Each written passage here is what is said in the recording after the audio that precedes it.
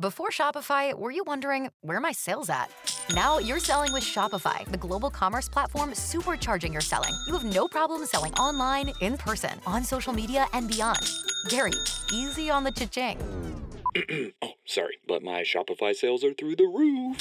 Start selling with Shopify today and discover how millions of businesses around the world use Shopify to ignite their selling. Sign up for a $1 per month trial period at shopify.com/listen. Shopify.com/listen. And who do we have on, Lydia? We have our resident medical genius. And he's proud to be an American as well. And science genius. And historian. Science genius. And what doesn't Dr. Mikolos know? Poor guy, I was like texting him yesterday. I was like, I can't stop coughing. And he's just an all-around great human being. Dr. Mikolos, welcome to Cats in the Morning. Bernie and Sid. How are you? Good morning and happy Memorial Day to everyone. And we have to remember that we have to always remember our past to protect the future, and remembering our fallen, because they are the ones who allow us to have these freedoms that we enjoy. And just to give a little history, Memorial Day was first originally called Decoration Day in 1869. And the head of an organization of Union veterans, Major General John A. Logan, established Decoration Day as a way to commemorate the Civil War, those who fought in the Civil War, with flowers. And that's how it all started, just remembering our past to protect the future on this Memorial Day, and that freedom isn't free. And without our military and law enforcement, we would have anarchy or be invaded. So we always have to remember that it's a very important and solemn holiday, and we have to show respect for the people who allow us to be free, because only 1% of a little less than 1% of the population actually serves in the military, and they allow us to enjoy all our freedoms. So I just wanted to get that out of the way. And in addition, I was talking to John about some of the things about why, for example, schools and churches are targets. And one of the reasons is because it's like you have a big sign on there when you say this is a gun-free zone. So one of the things that you need to do is you have to harden the target. And when my kids were in elementary school, they went to a Catholic school. And one of the things that we had was a double door system. Once all the kids come. You must have dropped the telephone. The call disconnected. So I think what he was going to say is what we've been talking about. We're getting him back. Tell me, Lydia. Single point entry, because the big mistake, what happened in the Uvalde, Texas school shooting, was that teacher propped up that door in the back.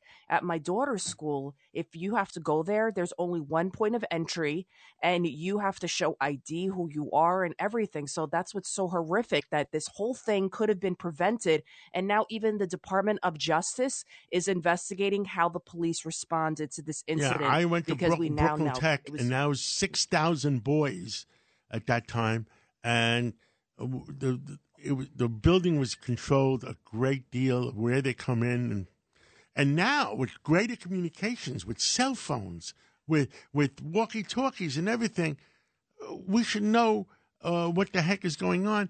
And the other thing, Lydia, which somebody suggested last week, we have all these veterans coming off the armed forces.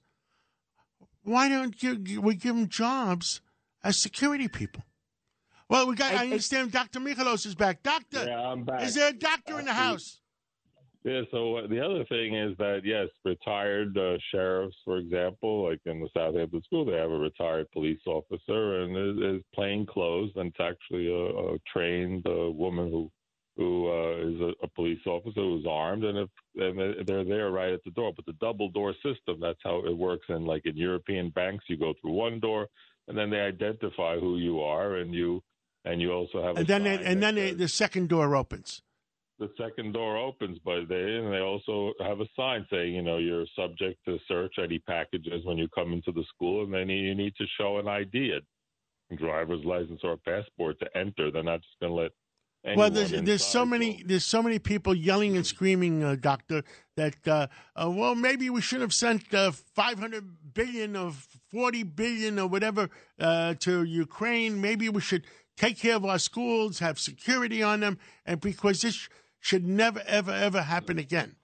What's more important and more precious than our children? Nothing. What is more? There's nothing. There is nothing more precious. That's why when you hear that story of that mom that wiggled her way out of the handcuffs, jumped past the police, risked getting even shot and arrested again, and she went into that school despite that kid having an AR-15 and saved her children because a mother's love, a father's love, the way you love your children, you can't compare. You can't compare, and we have to do everything we can to protect those kids. Right. The other thing they have, actually, some of the schools already had it because we did it out here, is that you have cameras in the hallways and they're actually off. But if there's ever an attack against a school or a shooting, those cameras actually turn on and the police station can actually see every hallway and every classroom, and they know exactly what's going on. So in that situation, if they had it there in Texas, they can say he's in room 32B on the south side. And you know exactly, and situational awareness is very important. Now with wireless camera technology, we're talking just about a couple $1,000s, which is nothing for an entire school. And you have situational awareness even on the screen that the commanding officer from the precinct can just hit a switch and you can turn it on. And of course, the reason why it's not on all the time, there are privacy issues.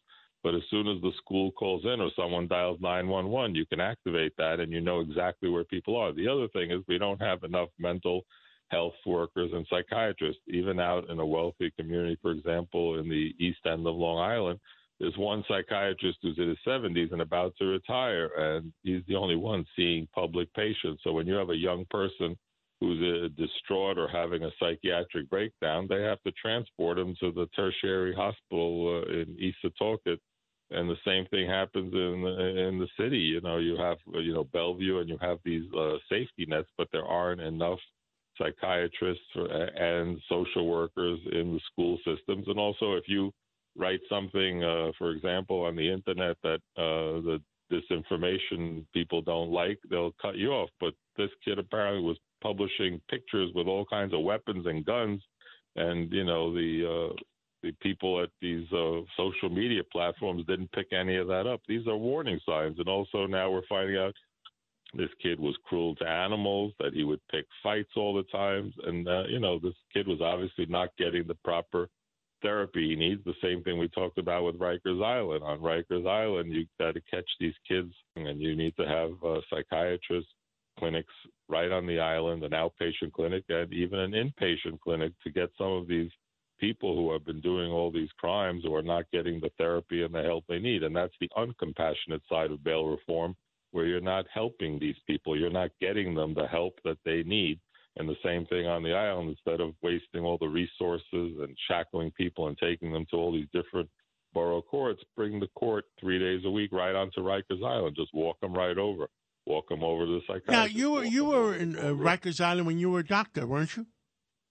Actually, I moonlighted there, and that's how I paid back my medical school loans. And that's where I saw that people would at least come in, they'd get a physical exam. We'd find out whether they had TB, syphilis, gonorrhea, and other things that could be spread in the community. Now, when you get arrested, you don't even get a shower. They push you right out. And that's what I call the uncompassionate side of bail reform, where people need to be taken care of. A lot of these people have mental problems, and also like diabetics used to say, I'm glad I got arrested because I'm finally getting my sugars under control and I'm getting healthy. So, throwing people back on the street is not the answer. And a lot of these young kids need help, because I was looking up, what is the definition of an adult? Like everybody says, I'm an adult like these kids. I go, no, you're not an adult until your definition in the dictionary is you're independent, self-sufficient, and reliable. And there's a lot of kids right now living in their parents' basements or still living at home who are in their 20s. And if you put them out on their own, they wouldn't be able to be self-sufficient and independent and reliant. They depend on mommy and daddy's checkbook and credit card. So these kids, I'm 18. I want to buy an AR, and I think we should compromise. Some people say 25. I think the way the brain develops, I think you need to be 23 years old at least before you can and we got to do a big enough background check. You can't just give out weapons like that. I agree 100%.